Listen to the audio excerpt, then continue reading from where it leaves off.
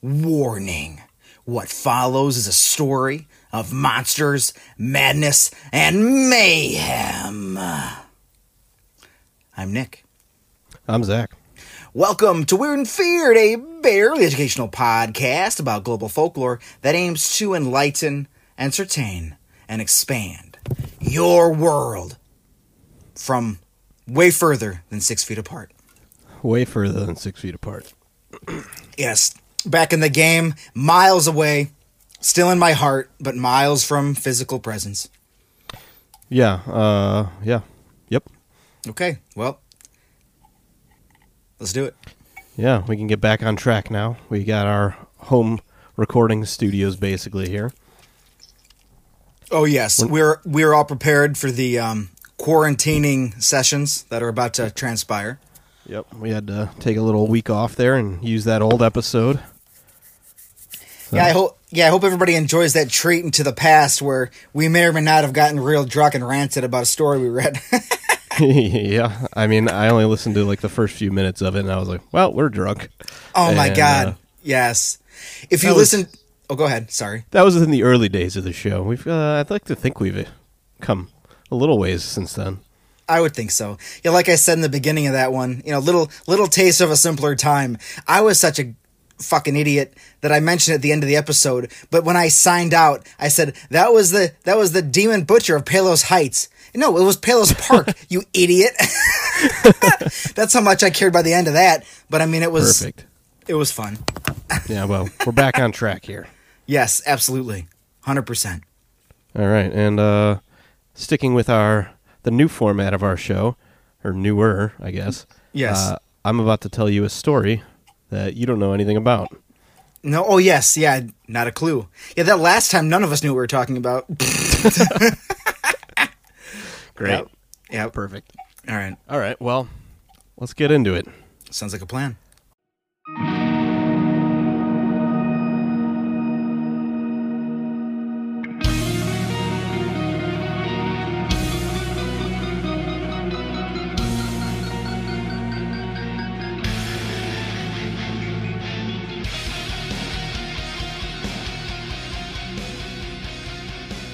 Hauntings, legends, folklore, monsters.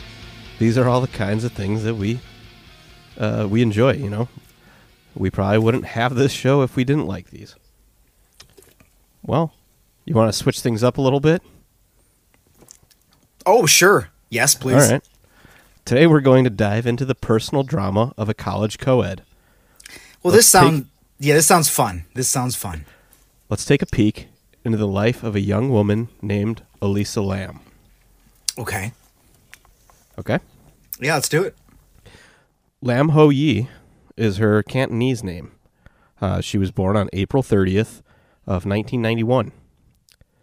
Elisa was the daughter of Hong Kong immigrants who opened a restaurant in the city of Burnaby, which is a city just outside of Vancouver in British Columbia, Canada. Elisa would go on to be a student at the University of British Columbia. While attending college, she began a blog. You know. Fun? Fun stuff. So much of her blog is regarding fashion, which I obviously have a passion for, and that's how I ended up on this topic. Well, I was wondering when we were going to get to deal with your deep love of fashion. So yeah. Anyways, much of her blog is about fashion, and however, you get to see some of the inner turmoil of a young woman. She wrote in her blog, I feel I am wasting my time compared to my fellow peers. I had a relapse at the start of the term and had to drop 2 of the 3 courses I was taking. Now I am down to 1 course, and I have missed 3 weeks of classes since my sleeping pattern is completely reversed. I'm a bit devastated, for I have far too much free time and no one to spend time with.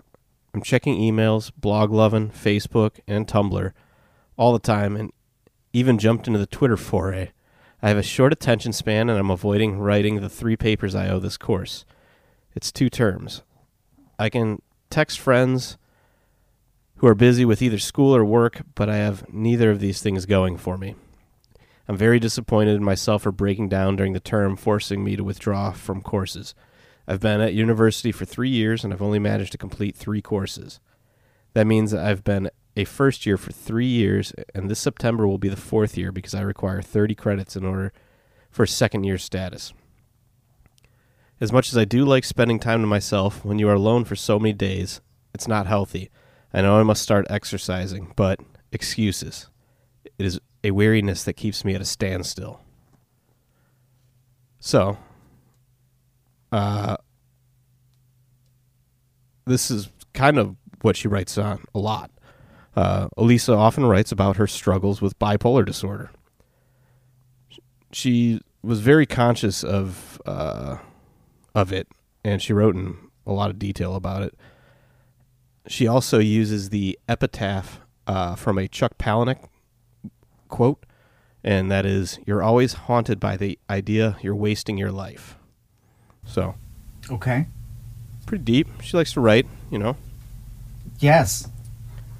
Documented quite a bit, and Lamb's family had kept her bipolar disorder a secret.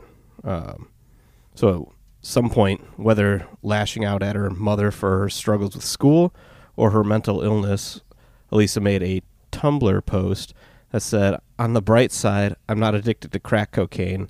Hashtag CMOM. Hashtag I have not dishonored you in this manner." Oh my God. Yeah. Yeah. All right. Yeah. Fair.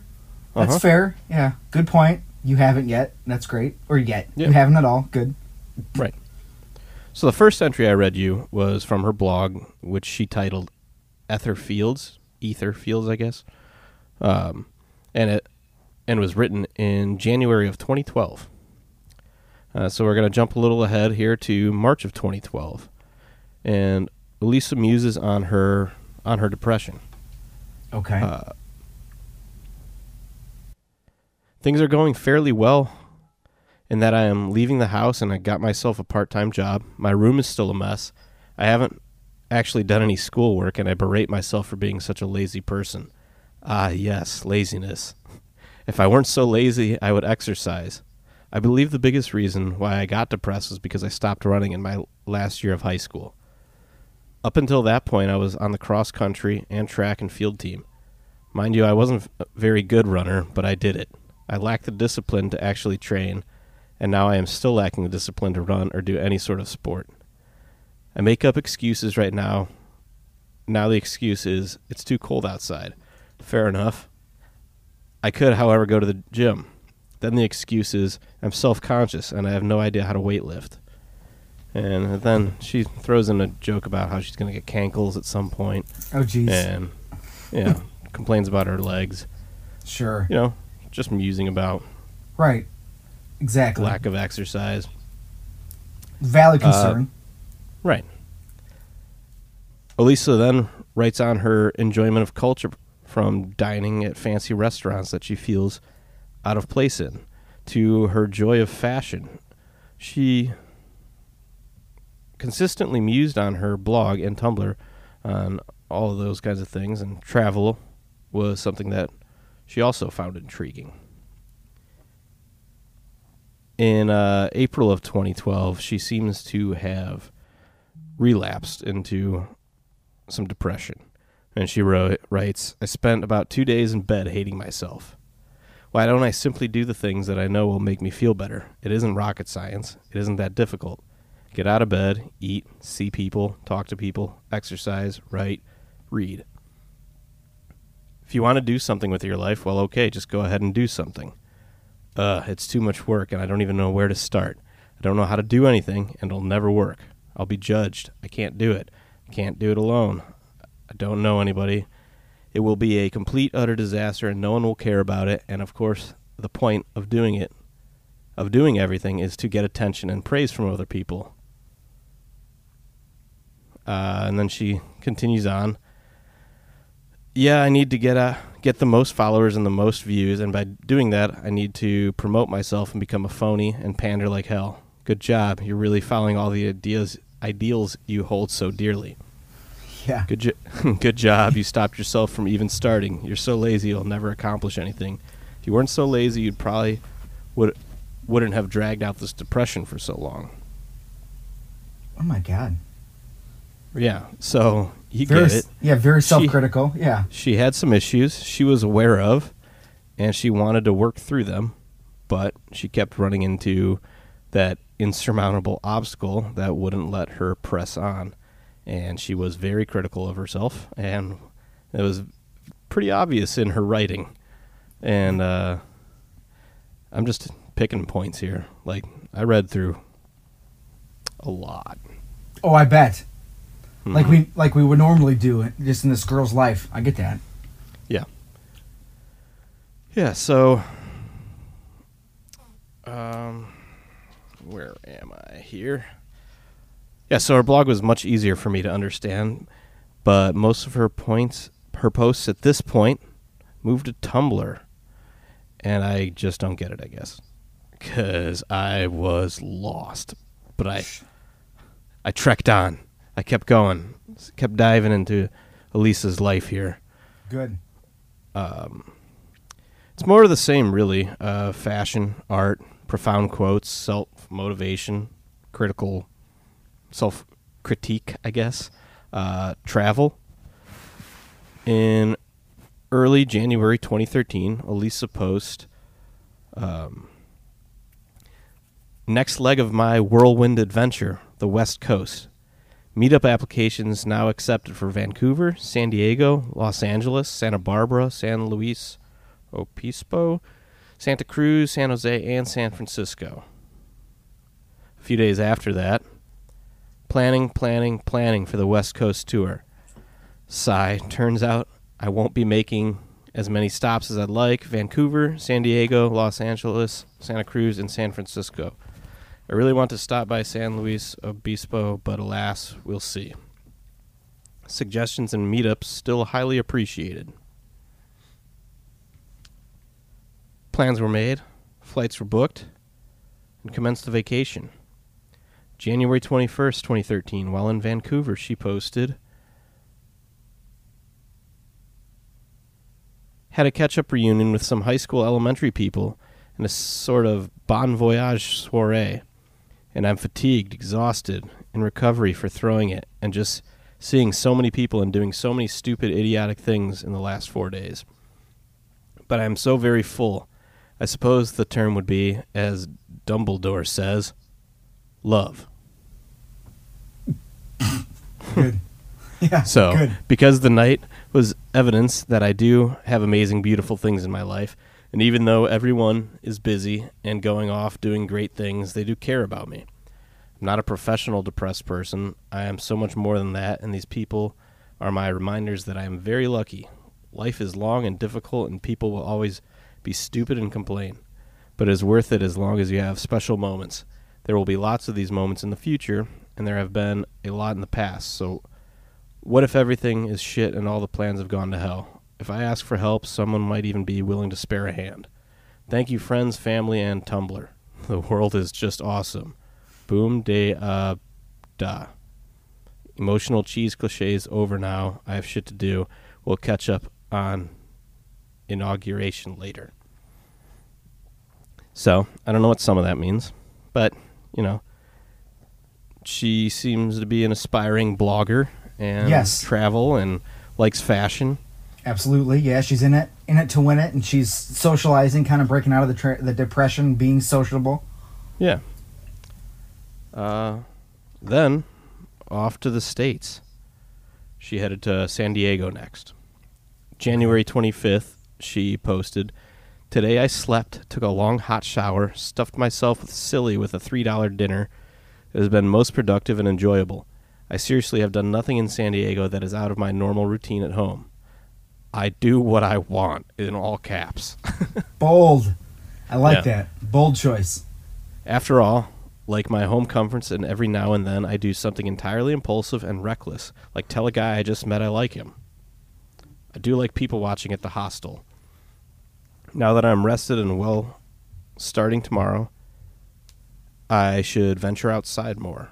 And then she's got a list of places to go. 1, SeaWorld. 2, the zoo. 3, museum because it's free. And then 4, whale watching at Coronado Point. Ooh, fancy. Yeah. And she writes about nightlife. So Okay. she's going out and being sociable. Nice. Going out. She said, I'm going out tonight. I really hope no creeper comes near me. Seriously, though, those Italian and Mexican guys go after you strong. Oh Show my- the slightest inclination and they hound you. Oh, my God. Oh, yeah. Wow. There's a strong statement. Wow. Yeah, right? Mm-hmm. Yes, wow. Jeez, Elisa, man. Well, you like to think, I mean, she's truly speaking from experience. How many times has that happened to her? Seems like a lot.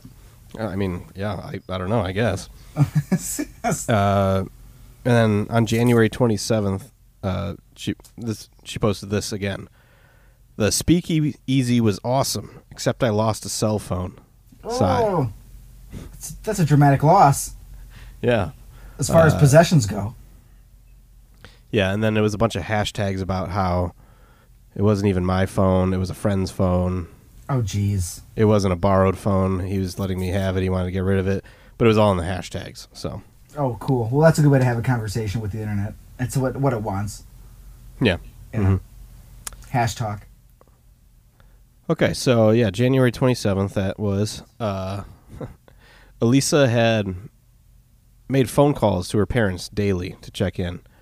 As, you know, a young woman traveling with all public transportation across states and countries, I guess, too. She was putting her parents at ease, calling daily. She even thought... So even though she lost a phone, she still had regular contact with her parents by phone. So yet her travels continued on. January 29th, 2013, she posts, I have arrived in La La Land. And there is a monstrosity of a building next to this place I'm staying. When I say monstrosity, mind you, I'm saying as in gaudy. But then again, it was built in 1928, hence the Art Deco theme. So yes, it is classy, but then since it's LA, it went on crack. Oh. Fairly certain this is where Baz Luhrmann needs to film The Great Gatsby. Ah. Okay. Yeah, Wow. So Okay. she's Yeah. observant. Yep. She was. She's paying attention, making statements, as you LA. are to do. Yeah. Since it's LA, it went on crack. Yep. Yep. Good. Yeah. Good. Yeah. So let's talk about the hotel that Elisa was staying at. Oh, shit. All right. Sure. She was struck by the elegance of nearby buildings. So what was her temporary residence like? Good question. All right. So the Cecil Hotel was, or the Cecil, it was called, was built in 1924 as a destination for business, travelers, and tourists. Designed in the Beaux Art style, the hotel cost $1 million to complete and boasted an opulent marble lobby, stained glass windows, potted palms, an alabaster statuary. The builder had invested confidently in the enterprise with the knowledge that several similar hotels had been established elsewhere downtown. However, within 5 years of its opening, the U.S. sank into what is now known as the Great Depression. Although the hotel flourished as a fashionable destination through the 1940s, the decades beyond saw the hotel's decline. So let's talk about the... Oh, that's what I already read. It's all good. So when Elisa described the area as L.A. on crack, well, the hotel is in Skid Row. Oh, okay. So she wasn't too far off. Well, yeah, right. So which is one of the, if not largest, it's a running contender with the largest homeless population in the U.S. or, yeah, maybe even North America. It's up there. A lot of homeless people. Yes. So L.A. on crack may have been an accurate assessment. But I don't know. I've never been there. I think I was there early, in my early 20s. We had went by around there, I think. Not in it, but just we knew where it was, and it was there. It's like, well, that's over there. We saw some stuff, I think. But maybe we didn't. Maybe I was thinking of a different spot. But that's the problem with, like, California. There's so many homeless encampments. It probably was a different one. But we went to L.A. and stuff. But, I mean, we all get the idea, unfortunately. Right, yeah. A lot of them. Yeah. So what else caught my eye about the Cecil Hotel? Well, after the Great Depression, transients began to occupy the area. Drug activity rose, prostitution and crime began to also increase pretty dramatically. The Cecil became a hotspot for adulterous couples with its cheap rooms. Ooh. And it became a good place for prostitutes to work. Good place for prostitutes. Yeah, they're going to work, punching their cards. Yeah, I bet, in many ways. Yeah. Yep. Uh-huh. Yep. Okay. But that's not all the Cecil Hotel came to be known as. It got a fun little moniker. It became known as the Suicide. Nope, didn't see that coming. That's not good. Nope. Don't like that. Do not like that. All right. Well, let's talk about suicides. Let's talk about some stuff here. Cool. The first reported one was on November 19th, 1931. A 46-year-old man was found dead in his room after ingesting poison capsules. A week prior, he had checked under a false name and claimed he was from Chicago. Okay. In September 1932, a maid found a 25-year-old man dead from a self-inflicted gunshot wound to the head. He did not leave a suicide note. There's names on these. I'm just leaving them out because I don't need to throw a ton of names at you. Sure, I understand. It'll just get convoluted in your brain. Right. Or I'll just stumble on them or something. Yeah, the elimination of life is really all I should probably be focusing on. The extinguishing that's what we need to focus on here. The extinguishing of someone's mortal vessel. Yeah. Self-inflicted. In 1934, a 53-year-old man was found dead in his room at the Cecil. He had slashed his throat with a razor. Oh, no! He left several notes, one which cited poor health as a reason for his suicide. That's a fucking rough way to go. That's tough, man. You really have had enough if you just slash your own throat with a razor. Yeah. I can't even... I mean, I winced. You probably... I don't know how much you could see my reaction, but I could see it in my recording on my phone. I was like, oh my God. Oh my God. Yep. Holy shit. Okay. So what about... How about those poison pills? You want to do that instead? Yeah, right? Even that's a weird way to do it, though. It is. Slowly just... I mean, I guess that one you slowly fall asleep. I don't know. Maybe. Or you violently contort. Maybe.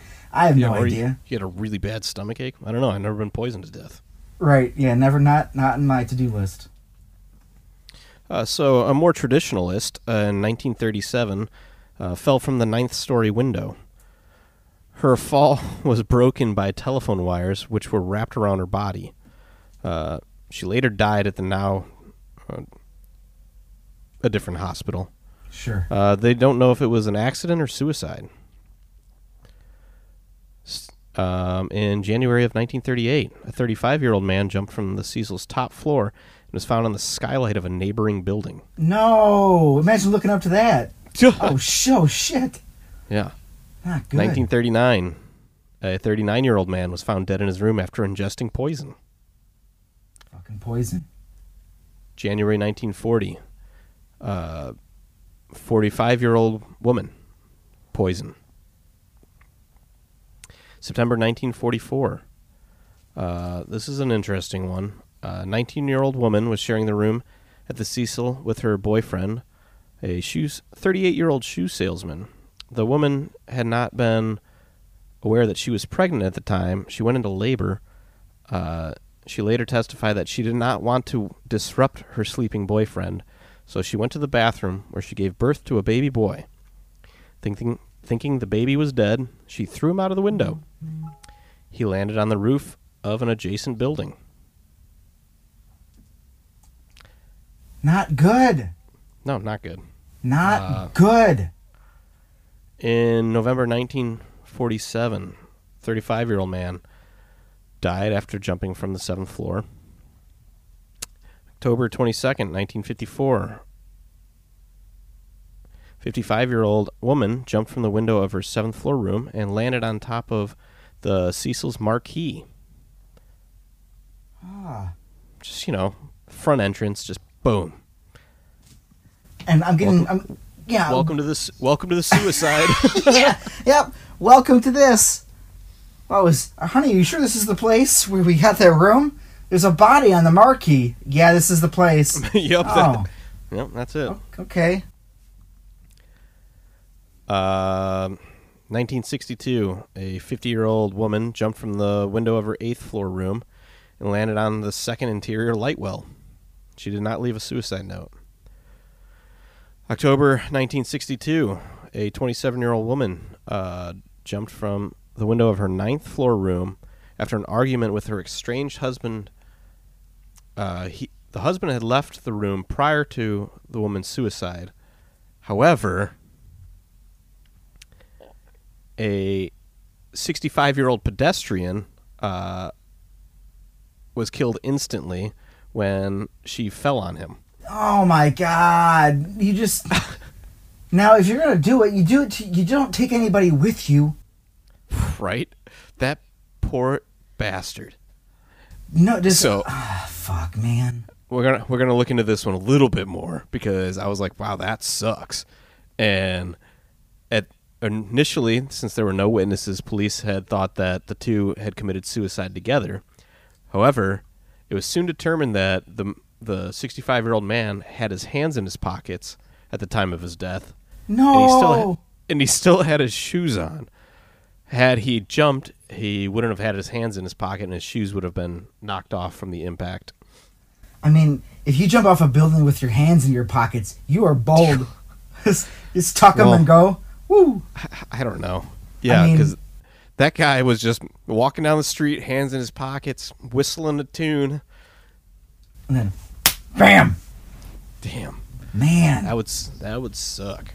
I mean, that would... Ah, man. When I was in the city more often, I would, like, the falling glass, I would always be careful, like, because that glass could fall off the buildings in Chicago and, like, destroy you on icy days. But just imagine I never would have imagined a human being to be aware of, like, watch out for falling humans. Walking past the suicide, I better... Yeah. keep my eyes up. Yeah, I think at that point you cross the street. Like, okay, we ain't doing... If somebody's going to get me, I'm going to make them leap for it. Yeah, make them really go for it. They're going to want to take me, not this accident type stuff. Right. Like, I'm a target. They want me. Like, all right, Here we go. I'm getting Phil, jumping off this building, heading for Phil's head. Yep. Yeah. So continuing on our happy list here. See, it's pretty joyful. June of 1964, a hotel worker discovered a woman, we're going to give her name, Pigeon Goldie Osgood. Oh, okay. Good one. So she was a retired telephone operator. She was dead in her room. She had been raped, stabbed, and beaten to death. Her room was ransacked, and she was well known in the area, and she had earned her nickname because she fed birds in the nearby square. And her body was found with the Los Angeles Dodgers cap that she always wore, paper sack full of birdseed, and a man was taken in but later cleared of her murder. And it remains unsolved. Jeez. Not good. December 20th, 1975, a still unidentified woman jumped to her death from her 12th floor window onto the Cecil's second floor roof. 1992. No, all these years. A black male adult was found deceased in the alley behind the Cecil. Authorities believe the descendant either fell, jumped, or was pushed from the hotel's 15th floor. That's too high. That's way too high. That is up there. I never looked. I don't know how many floors it is. It's got probably about 15. He might have been on the top floor. Jesus. Or up there. Right. So, a lot of unfortunate violence. Yeah. Even inflicted upon yourself or whatever you want to call it, but not good stuff. No. So this hotel was so we did an episode probably about over a year ago now. And it was I forget what the title was. What About Beth? Yes, that was the one. In regards to Elizabeth Short, who's known as the Black Dahlia. Her tie-in here. The Cecil Hotel was one of the last places she had been reportedly seen before her body was found. Oh my God. She had been seen drinking in the hotel lobby. Beth was at the Cecil. I know since it was a while ago. I know I talked about a hotel in there. Yes. But I don't remember which one. Maybe it was the Cecil. It could have been. Very strange stuff. Is it possible that some places just attract evil? I would say yes. Yep, and that's an awesome sentence. Yes. Yes. The Cecil Hotel was also the temporary home of Richard Ramirez, a.k.a. the Night Stalker, during the height of his horrific rape and murder spree that terrified L.A. during 84 and 85. Oh, my God. He was, without going into the entire Night Stalker saga, he was sentenced to 19 death sentences. Well, how do you do that? I think he killed 19 people. Oh, no, but I mean, how do you kill him 19 times? Oh, I don't know. That's just kind of like to drive the point home. It's like, yeah, if we could... It's like, yeah. You're not getting out of here. No. And if we could, we would resurrect you and kill you again. 18 more times. Oh, my God. The Night Stalker. Jesus. The Night Stalker, yeah. And I didn't even want to get too far into him because, I mean, we haven't done any serial killers yet, I don't think, have we? No. No, we talk about, just a few we might touch on them at some point, I don't know. This is not really our main MO. But, no, well, because I feel like the serial killers is like a whole, I mean, that would just be, one of our unofficial mottos as humans are the real monsters. Well, yeah, if we're just going to talk about people who murder everyone, I mean, that's just this, humans are terrible. It's, not good. Yeah. So, moving on to the next serial killer that called this place home was about a decade later, it was in the early 90s, a man named Johann Unterweger, or Jack Unterweger. So he lived at the Cecil Hotel is cheap rooms or weekly rates type thing, not the best hotel, seedy, as some would call it. But yes. So he stayed there for a while, where he would sexually assault prostitutes with tree branches and then strangle them with their own bras. What? Why? Right. What? Yeah. How many? You got your favorite switch? Do you walk around? How many tree branches do you have? I don't know. Again, without getting too far into him, which actually it's a pretty interesting story.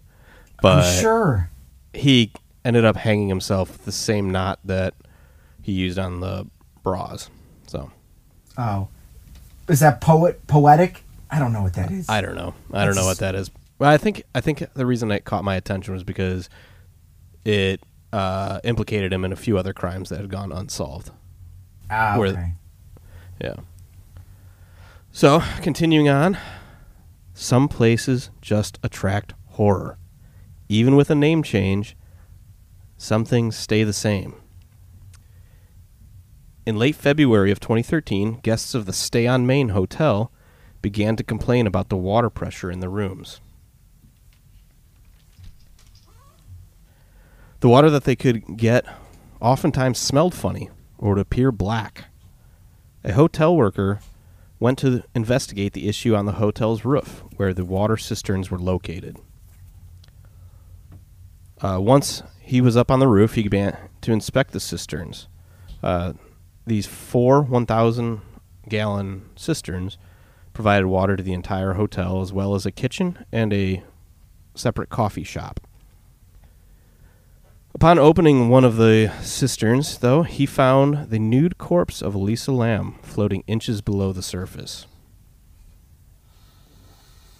All right. Great. Okay. Yeah. So now we need to go back to where Elisa checked in, to this hotel. Oh my god. Oh my god.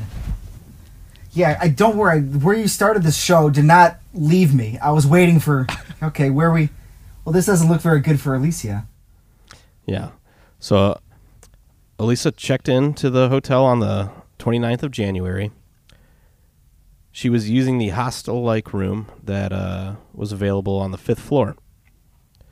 Like I mentioned earlier, even though she posted about losing a phone, she was still communicating with her parents regularly. Okay. So she was using the shared room. However, some of the other tenants complained about her odd behavior, and she was moved to her own room after 2 days, which would have been January 31st. On January 31st, 2013, the day she was scheduled to check out of the Cecil and leave for Santa Cruz, they did not hear from her. Her parents did not hear from her and called the Los Angeles Police Department. Her family flew to L.A. to help with the search. Hotel staff who saw Lamb that day said that she was alone. Outside the hotel, Katie Orphan, manager of a nearby bookstore, was the only person who recalled seeing her that day. Katie was quoted saying, "She was very outgoing, very lively, friendly. She was getting gifts to take home to her family. And she was talking about what books she was getting and whether or not she was getting would be too heavy for her to carry around on her travels." Man. So she sounds like she was, being friendly.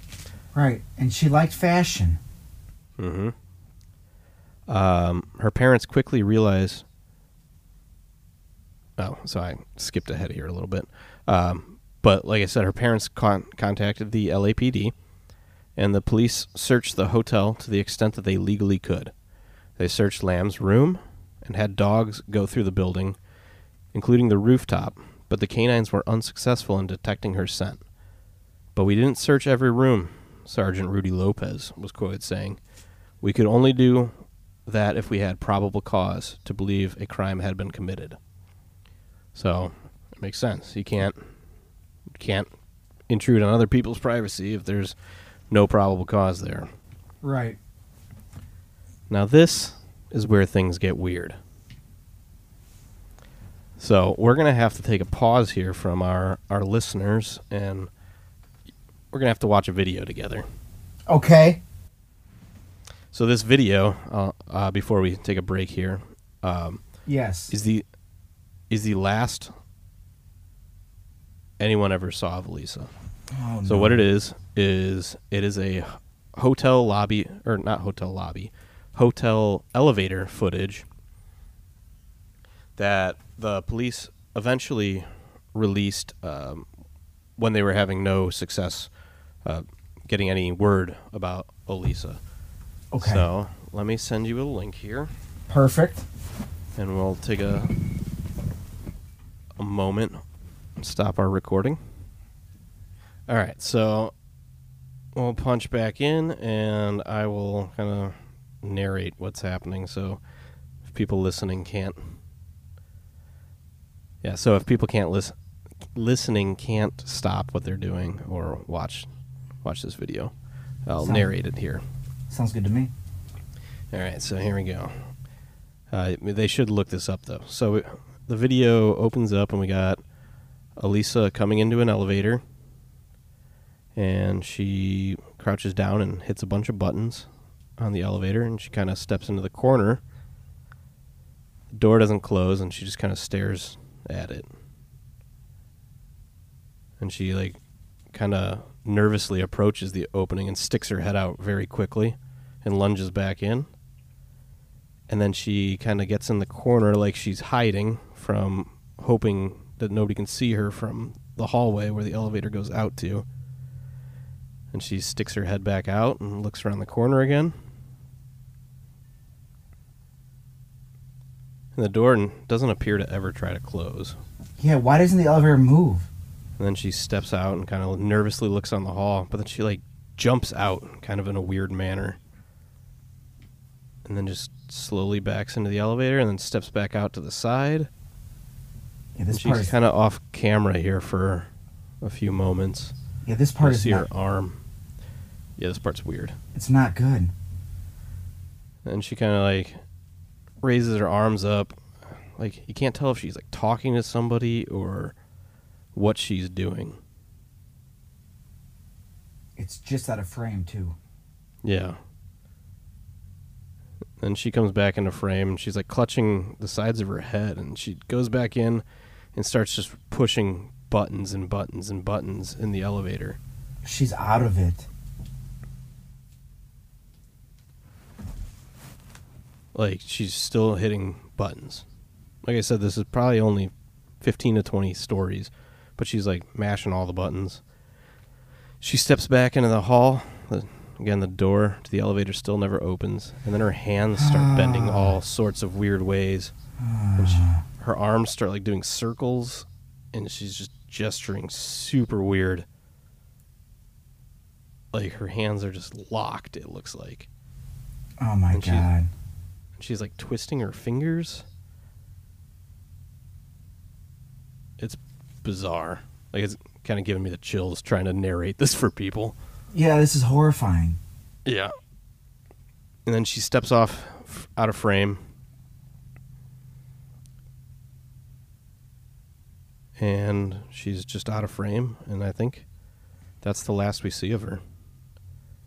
I mean, what was that? In the beginning, when she darts in and out, when she first gets in the elevator, she is clearly evading something.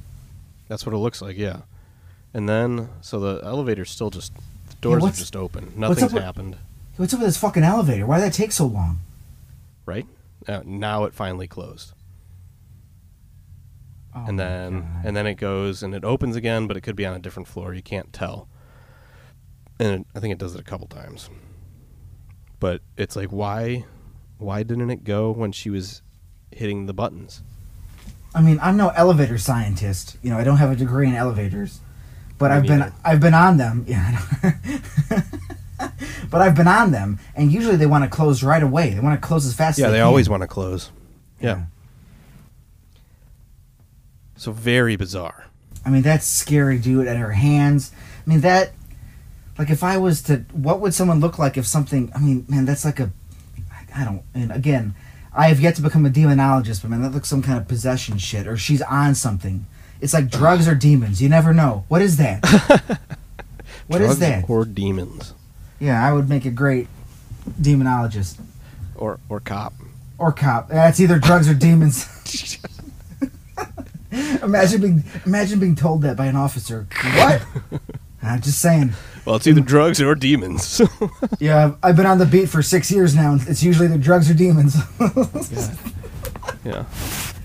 But like, I'm laughing. We're having in fun. My headphones, and that was terrible. Right? No, but we are laughing and having fun, but it's horrifying. Right, and this woman does not meet a good end. So what the fuck? Right, and that's part of the reason I wanted to take stuff from her personal blog. I wanted, because it is weird and it's horrible what happened to her, but like, I needed to humanize her. Like, she's a person. Right. 100%. Mm-hmm. Yeah. So that elevator footage, though, like I said, I described it for you, but you just got to watch it. Just look up Elisa Lam video. ELISA Lam, LAM video. And you can find it pretty much everywhere, since this was around during the time of YouTube and everything. Holy shit. But yeah, eerie footage. And from that until the rooftop water tank, no one knows what happened to her. Holy When her shit. body was found, her clothes were also found in the tank with a sand-like particulate coating it. What? Coating her clothes. Yeah. Her watch and her room key were also found in that tank. Her body had been moderately decomposed. It had been in there for almost 3 weeks. Holy shit. They found her on February 19th, and she went missing the 31st. So, her skin was greenish with some marbling on the abdomen and some evidence of skin separation, all consistent with decay. So how do you think those hotel guests felt about that? Oh, probably awesome. They were excited. Oh, yeah. They'd been drinking corpse water and showering in it. Corpse water! The kitchen had been making food and coffee and... Oh, my God. Corpse coffee. Sure. Pretty nasty stuff. Oh, my God. But there was... So, the autopsy was done on Elisa, and there was no evidence of physical trauma, no evidence of sexual assault or suicide. Toxicology seemed consistent with her prescription medications. And so I didn't know this, but when you're decomposing in water and whatnot, I guess they don't test your blood for drugs because at that point you could have lost it or whatever. Sure. So they actually test your organs to see what was present in your bloodstream because they tend to hold it better longer. But all they found in her were prescription medications, some ibuprofen, and a sinus medication, all over the counter. There was a very small amount of alcohol in her blood, but that is, from what I read, consistent with bile. Okay. An ethanol alcohol amount is, I guess, consistent. Yeah, that deep... Entirely sure. I'm not a doctor. No, that deep dive sounds fun. Oh, my God. Yeah. There were no recreational drugs nor date rape drugs found in her system. Her death would be ruled accidental drowning. So, this is some fucking weird stuff. Like, hell yeah, it is. You can look this up if you want. You can find there's pictures of the water tanks on the rooftop. So some other weird stuff that's going on with this. She had a prolapsed rectum. No. Some people said that could possibly be because of decomposition. Seems odd, but some said it's possible. Same thing with the pooling of blood in her anal area. Could have also been something with decomposition, but it is worth noting that it was kind of abnormal. No other signs of rape. There was a rape kit done, but they never processed it. That seems to be a common thing. We just do these things, they just sit around. Yeah, I'm not sure what the motivation behind that is. I think it was because there was no sexual assault marks on her body. It didn't seem worth going into. Well, and I guess in a world where resources are limited, they have to prioritize. I don't know, man. It just anyways. Right. So, what the hell is the sandy particulate, and why did nobody look into that more? I mean, if you would have just been like, oh yeah, and she was covered in sulfur, I'd be like, oh, for fuck's sake. Well, I didn't even think about that. Was it sulfur? I mean, sandy particulate. What does that mean? Yeah, what does that mean? Because if it was just sand, you think they'd be like, this is sand. But yeah, and then she was covered in her clothes were covered in sand. Why? Right. But she was at the beach? I don't know. Yeah, sandy particulate. Yeah. There was no explanation how she got into the tank in the first place, which is why I said you should look up those pictures of the tank.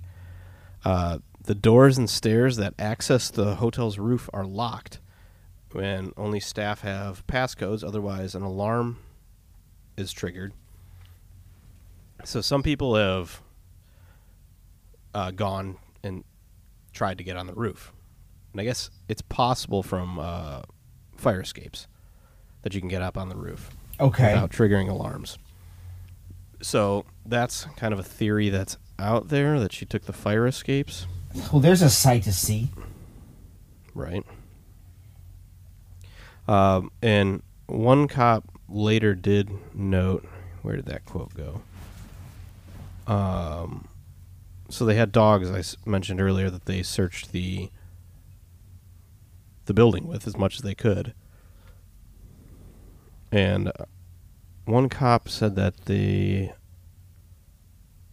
did have a dog signal possibly towards the fire escapes, but then there was no scent. It signaled at like the window where a fire escape was, but they never found anything past that. So like the dog didn't have the scent up the ladder or anything like that. And this is pretty soon after. Like, we're not talking the 20 days or whatever until she was found. Right. Another weird thing, her blog kept updating. It kept updating all the way until, let's see what her last post was. December of 2013. And she passed away in March? January. Oh, shit. Or like the 1st of February. Last she was seen was January 31st. Okay. So that's weird. But I guess there is a thing on Tumblr that you can set posts to continue posting. That was going to be my question, but that seems like a long ways to schedule out posts. Right, and like there's a lot in February when she was missing. I mean, I guess if you're trying to grow your following, you would write a bunch and just poop them. I mean, that's you want to be generating content still, even if you're not thinking about it. Like, right. Like, you spend a night to get all these posts put in there, and then you just go live your life. Yeah. So, it's a weird thing, though. A little odd. I mean, this whole thing's weird, so. I mean, man, that elevator scene is going to haunt me. Yeah, it's creepy. It's not good. It's everything about it is dangerous and bad. Yeah, so that brings me to my next point. Who is she hiding from in the elevator? Man. You never see anyone else. No. Or a shadow or anything. It's just it's just her looking down a hallway and being weird about it. And so the other thing is, she was a small girl. She's a small Asian woman. Yes. How did she get up on the roof? Did she take the fire escape? Oh my God. Then, how did she get on top of these 1,000-gallon tanks? They're probably 10 feet tall, if not taller, just looking at them. Then it has a big, heavy lid on top of each one. There's no ladder to get on top of these either. Like, maintenance has to bring a ladder to get up on top of them. What? Yeah, there's not like a stationary ladder or anything. Oh my God. And so I saw a few conflicting posts, but like some say that the lid was only 20 pounds, some said it was upwards of 50 pounds. And I mean, that's liftable for sure, but you're pretty dedicated at that point to, like, I'm going to get in this tank. Yeah, this is where I'm going to be. Yeah. So, if she does get up on the tank and decides to go for a swim, then, I guess? Like, no, man. I mean, we'll nothing go about this, it makes sense. No, we ain't. Yeah, she had no intention of swimming. This was not good. No. And then why would she do it in the nude? Like, man, if you look into the psychology of suicide, nobody commits suicide nude. You know? I mean, man, what is in that hotel, man? That's all I have to say. Uh-huh. There's no ladder. I figured, there's no ladder to get in there? Nope, no permanent ladder. So somebody had to pick it up, take it up there, and then climb up there. Was the lid sealed or was it off? So they were sealed when they found them. But then some people said, like, because people try to get on top of this roof now and look at it, and some people say that the lids are open sometimes. Okay. But who knows if that's other people getting up there and just looking into it and trying to see like what it is, or it's very strange. So what happened to Elisa Lam? This is the one where I don't have answers. It's just like, what the fuck happened? I mean, a demon. There's a demon in this hotel, and it demands sacrifices. I mean, it could. I mean, this is the amount of suicides, alleged suicides, ones that people don't know are suicides, like Elisa Lam here. This was ruled an accidental death. This is like a Stephen King novel. So they don't believe she had any intention of killing herself, but they think she got in there and accidentally died because she couldn't get back out and drowned. Something or someone put her in there. So there's a lot of different theories going on. Oh, I'm sure about this, as you can imagine, because it's so bizarre. I bet. So, I mean, a lot of people cite, like, that's why I was very open about her bipolarness, just as she was, Right. Like, so that may have played a factor, but it's very bizarre. And she never mentioned any thoughts of suicide in her blogs and anything like that. It was always just like, depressed about being depressed. Yeah, and it's just, but I mean, that's the thing, like, throughout history, like, people who have mental conditions have always been accused of being possessed and, that there's some evil force. But but what, her poor mind then? I can't even imagine what her brain, how it was firing. Like, what does that mean? Right. So some theories are that she was playing a Korean game called the elevator game, which is kind of like, do you remember, like, hearing Bloody Mary? You say it three times in the mirror in a dark room or whatever. Yeah, fuck that. Yeah. Well, so it's kind of like that, but different. So it's basically, you get in an elevator and you go to certain floors, and it's like a sequence. So, like, you do this sequence, and I don't know what the sequence is, but you go up and down, hit certain floors, and it's supposed to open a portal. And then at some point, a woman gets in to the elevator, and she doesn't say anything to you, and you don't say any, and you can't say anything to her, because if you do, I don't know what happens. But so once she gets into the floor, you're supposed to go to the 10th floor, I believe, and then the elevator opens up, and you go to somewhere, the other side, the upside down. I don't know. It opens a portal somewhere. You go into a water tank on top of a hotel. Yeah. What? So some people say that she was playing that. Sounds like a lot of fun. A real fun game to play. Well, that's kind of what the argument is that she was playing that, and then maybe she saw that woman that you're not supposed to talk to. And we can't see her on the camera, but she was freaking out because of it. Obviously, I don't know if that's true or not, but, like, that's a theory that's out there. And yeah. Or she, I mean, or maybe it's like some compulsive disorder. Does she have, like, OCD, or does she have to, like, because she was doing weird hand gestures, and the way she was pushing those buttons, I don't know if there was some kind of, like, compulsion. She had to do that. But that still doesn't explain the water tank. Reading everything about her, like, being open about her mental illness and everything, she never mentioned it from what I saw. Odd. Yeah, and then, so some other theories that people have thrown out there, and one I'm not buying into.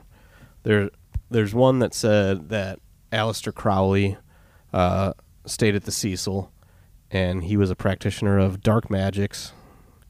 Are you familiar with Aleister Crowley at all? Vaguely. Just from Black Sabbath? Yeah. And Crowley from Supernatural. Oh, yeah. That's too. Yeah. But, so he was, he wasn't a Satanist, but he had his own religion, and I want to talk about him sometime in the future, so I don't want to dive into it too much. Sure. But it said he opened a portal and was communicating with some sort of beast or entity called Lamb, which is very... I can see how you can easily jump that into this story, just because the Cecil Hotel that he was staying at was the sister hotel of the one in L.A., and it was in London. So, oh my God, a portal? Yeah. So, I mean, I can see it, but I'm not buying it because it's a totally different hotel. I think some people are just getting it confused since it's the same name and built by the same guy. They're just misreading it. Or Crowley made a portal? What's going on here? I mean, yeah. Some kind of sacred ground between the two hotels? Some kind of common energy? I mean, that's... Oh, my God. What does that mean? You got me. It's not good, though, whatever it is. No, it's fucking horrifying. Another theory that's out there is some say it was CIA. Well, sure. Throw them in I here. looked for this. I looked for this real hard because I wanted to see how this could possibly connect. All I can find is what other people have posted on it in their blogs or conspiracy pages and stuff like that, but I couldn't actually find it. And as somebody that sat there and read so much of her blog, I couldn't find this. But apparently she posted about some sort of stealth technology that the government was using. And then she had like some random like Facebook friends that nobody, they only had her in common, and they worked for like the South Korean military or oh my God, something bizarre like that. Yeah, this is out of control. We just got everything's on the table. I couldn't find that post though. Like I looked. Well, the CIA took it down. Well, I guess that's true. This explains itself. Yeah, damn it. That's true. Damn it. Yeah, but where did everybody else find it? They were made aware of it and then it got taken down. Yeah, so some people are saying that they were implementing some sort of active camouflage, and that's why you can't see somebody in the video because they're using adaptive camouflage. It's just mirroring, wiping them from the visual spectrum, basically. Now I'm imagining a world where the CIA has active camouflage. That's scary. They got enough things. You know they probably do. Maybe, probably. But I mean, to not even see any variation in the camera whatsoever. I mean, I don't know. But then again, we've established even active camo in video games isn't that good. No, we've established I'm not an elevator specialist. I'm not a demonologist. We're not doctors, and I'm not an expert on the CIA or stealth technology. So I mean, right? Yeah. But I don't know. It seems like you'd see something weird. I mean, yeah, fuck. Not even the Predator's that good. No, the Predator, you at least see like a mirage like effect almost. Right, and that's with your own eyes. That's just not hiding from a camera. Ah, shit. Yeah. So then we get back to kind of what we already stated on now too. Like, is it demons, ghosts of like this messed up place? Oh my God! It's some kind of shit. It's unholy. Yeah. It's unholy ground. Yep. It's whatever's happening here is not good. All right. Sure, you can chalk it up to how bad the area is, crime, people not doing the best. But, man, it's weird. It's too weird. All right, so when we're able to travel again, do you want to go? I guess. Yeah. It's a bizarre place. So, yeah. What happened to Elisa Lam? What happened to Elisa Lam? I don't know. But watching that, even if you didn't know like the whole story or rumors or people's cool internet guesses from supposed elevator specialists, elevator doctors. Yeah. Just watching that video is terrifying. I felt it. It was not good. It's weird. It's an out of body, inner body like horror that I could feel. All the aura of my room changed. I didn't like that at all because then I was looking around. Yeah. Yeah, so I forget how I got onto this the other day. Well, before I decided to start doing the deep dive. I was just kicking around looking for topics, I think, and then I was like, oh, yeah. I remember that video being really weird, but I don't know if I could make it into an episode. And then I watched it again, and I was like, this is so fucking weird. It's terrifying. I gotta figure out how to make this into an episode. And then when you start reading all these things, you're like, oh. It's so weird. Like, what is going on here? Yeah, then you're like, oh, yeah, this is an episode. Jesus Christ. It's not our typical episode by any means. No. But it is bizarre and out there. So I wanted to talk about it, and I felt you would want to know about it. Yeah, I do. And now that image of her in the elevator with her hands twisting and she's crouching around, and now I'm just mortified of what... Because even if it's not something horrifying like demons, what was this poor woman... Like, what happened? Was it a mental break? Did something happen with her brain? What happened? Right. I even tried to do some detective work into that a little bit. And just reading her blog. I mean, it's weird reading somebody's blog like that. I don't do that typically, but man, like the amount of content she puts on there, I felt like I was reading her diary almost. And I was like, This is weird, especially when I know where this goes. You know? Yes. So it was bizarre. But then she would post... She was posting like earlier in January about how she had finally she liked some boy a lot, and then she didn't know if she should talk to him, all this kind of stuff. And then she had one where it was like she got rejected hard. It sounded like. Oh, jeez. So initially, I thought that was like, well, maybe she needed vacation then, and that's why she decided to do this traveling thing. And then I just kept going further and further back, and I was like, oh, no, she had the plans before that, and she's trying to be like this fashion travel blogger. Like, she's trying to do that. And I was like, okay, so that wasn't the thing that sparked this. Because then you could be like, okay, well, then she was depressed and trying to get out there. Depressed about the being rejected and then having depression on top of that, her bipolar. Right. Manic, depressive, you know. Get out there, maybe meet people, swing your world in a different direction. Do something nice for yourself. Yeah. So I don't know. Weird stuff. Then you end up in a water tank. I mean, it's fucking weird. Corpse water. Yeah. When are they playing? When, I guess everything opens up, I guess. Corpse water. Corpse water. There's a band. Yeah, Corpse water. What? I mean... just horrified. Mm-hmm. Yeah. Mortified. I mean, there's not much you can say about it. It's just...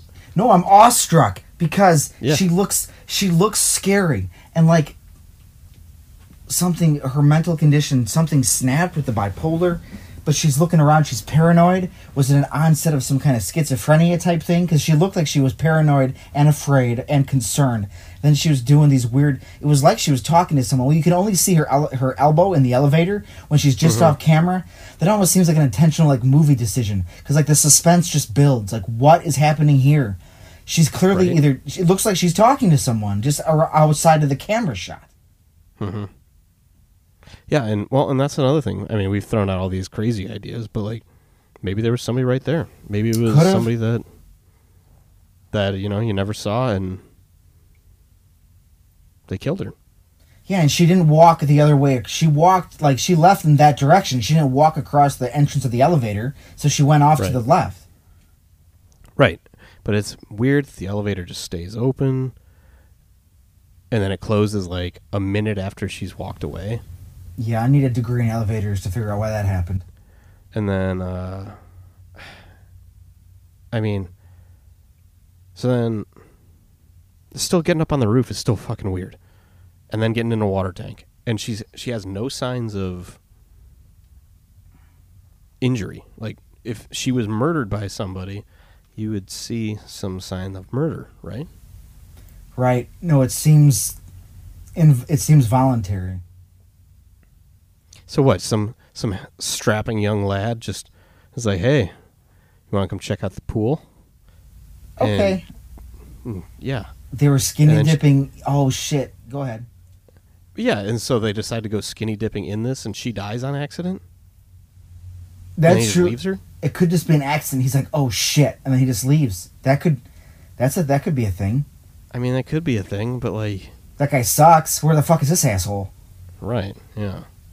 Like, but I mean, even if she was sober, so that seems like something you'd be like, well, if you're hammered, you'd be like, yeah, that's a great idea. Right. She didn't have any alcohol in her, or any party drugs or anything. And if she didn't have bruises or anything, like to drown someone, you'd have to hold them down. There'd be a fight, so she'd have marks. Yeah. Or you'd think she'd be pounding on that lid to try to get it off. Her hands and forearms would probably be bruised up. Right. Because, I mean, if I'm in a tank and I got to get out of here, you better believe I'm going to be punching the shit out of that thing. Yeah, my hands are going to be broken. Yeah. So no signs of any of that. So it's bizarre. Yeah, it's not good. This poor woman. What is the sandy particulate? I don't know, man. Sulfur. I like your idea. Sulfur and demons. I mean, as I was thinking, I'm like, maybe it's just because I'm having this presented to me in the context of our show and what we talk about. Maybe my mind shouldn't always go to demons. Maybe that's my own problem. Yeah, maybe that's your thing. Yeah, my own issue. But there's some things you can't explain. And I don't know if we'll ever know what happened here. And as quote unquote cool, I'm quoting myself, demons are, what mortal being of this earth got her up there, ripped open the tank, chucked her in it, and then she was just content to drown without fighting back? There was no drugging her. Yeah. But I mean, if it's some weird mental thing, I don't know. I'm not. But then you can also, if you go to the whole, again, psychology of suicide type thing, how many people do you hear they decide to off themselves just by, I'm going to go drown myself to death? I mean, that's not good. Yeah, none. That's typically an accident when you drown. Right. And pills are usually common. Yeah. So but escape to the fire escape. I would say pills are typically common, but those poison pills that people were popping earlier in the list that I was reading, I was like, why do they have poison pills? Maybe that was just what the cops would write down. Yeah, poison pills. He got poisoned. It's a poison pill. Yeah. Yeah. Yeah, because normally you're going to take a fistful of sleeping pills or, whatever you're going to do. Now I'm just thinking about all these special James Bond's operatives with the kill capsule in their mouth. I take my poison pill. No one get this information. Now I'm dead. Yeah. Cool. Fuck. Mm-hmm. It's just not. Well, yeah, let that soak in. Elisa's soaking. Yeah, it's being taken in. And then you'll sit there and you'll be like, how and why did any of this happen? And then you'll be like me and just read about it for 2 weeks. Yes. And you'll still be like, how and why did any of this happen? Well, I'm just imagining your very uplifting dive into suicide psychology. Ah! Yeah. It's weird. Well, very bizarre. What happened to Elisa? What happened to Elisa? What happened to Elisa Lamb? Who knows? We may never know. We may never know. But I'd love to keep tabs in this hotel to see how many other people die there. Yeah. There's someone in 2015. Oh my God. I took it off the list because I wanted to stop it. But the point is, it keeps going. Yeah. How many hotels? What's the average murder rate or death rate at a hotel? Because people probably just pass out or die in hotels just by the very nature of people being in them. I wonder what the average is. Right, natural causes. Right. Not water tank, suffocation, drowning. Yeah. Wow. And that's the most extreme one that happened here, too. Unless you go to, like, the serial killers that were active. And That's true. Yeah, what was possessing them? Again, Yeah. it might not always be demons, Nick. I have to calm down. Yeah. I Well, have to slow Unterweger originally came from Austria, so... Okay. So if it was demonic in him, it was a different demon. It's an Austrian demon. Oh, there. I'm gonna go do that deep dive now. Austrian demons. Yeah. I'll dive into it and find out there's a specific suicide demon that needs sacrifices. I'm like, all right. I mean, there definitely could be. Again, I don't know. Still working on becoming a demonologist. We're not there yet. oh yeah, don't worry. We'll get our degrees, Mm-hmm. and then I'll be able to say, as a demonologist, before every sentence I speak it in my whole life. Yep. Yeah. Greetings. Nice yeah. to meet you. I'm a demonologist. Yeah. As a demonologist, yeah, I'll take that pack of smokes behind the counter. I Yeah. don't smoke, but I would As say a demonologist, I would like to have 1 double cheeseburger, please. Yes. Oh, yeah. Hold the, extra fries, please. Yes. Oh, can I have a large soda? By the way, I'm a demonologist. All right. Well, yeah. What happened to Elisa Lamb? What happened to Elisa Lamb? That's that for right. Yeah. for Well, tonight. If you have hypotheses or if you know what may have happened to Lisa Lamb, contact the police first and then email me at weirdandfearpodcast@gmail.com. And me and Zach would like to know. And then follow us on all the social medias, the Facebook, the Instagram. We're all over the place. And get on that Patreon. And if you subscribe, if you join the tier, you'll see which tier it is. And you can listen to our soon-to-debut, or maybe it would have debuted by the time this episode airs. Maybe not. We'll see. But check out the Patreon to see if it's up. Behind the Veil, Weird and Feared, where we talk about things after the show. Perhaps more spooky stories. Maybe we can use that as an avenue to talk about random serial killer musings, because people always muse about them. There's many shows about that, but maybe we'll throw that in there. Who knows? Yeah. It's an open canvas. Yeah, we're trying to do that. Try to help support our show, because we want to keep doing this for everybody. And we also want to give you motivation to help us keep it ad free. So, because we hate ads. They're not great. They're pretty terrible. I mean, capitalism is pretty cool. So ads are a cool part of that. And they're not that cool. Well, see, that's the thing about the free market. You can have a choice, and your choice can be just to support the things you like on your own accord. That is true. Right? Mm-hmm. But so hopefully you like us. Otherwise, I don't know why you're listening to us still. Whatever you want to do. Maybe you just hate it, and you're a masochist. Man, if you wanna hate follow me, that'd be fucking great. If anybody wants to do that, or the Weird and Feared Instagram, and just be like, you guys are fucking garbage. Yeah. On every post, because then I'll be happy to. I'll heart it. I'll give it a little heart. Like, oh, thanks. Oh, cool. You listened. Yeah. Why does this fucking asshole want to be an elevator doctor? Fucking idiot. Yeah, and you can. I don't know if you said it. You can follow both our individual Instagrams too. Oh yeah, they're linked in the info at the Weird and Feared Instagram. Me and Zach. Cool. Yep. Yeah. But guys, stay safe and stay spooky. Yeah, stay spooky. Yep. Bye.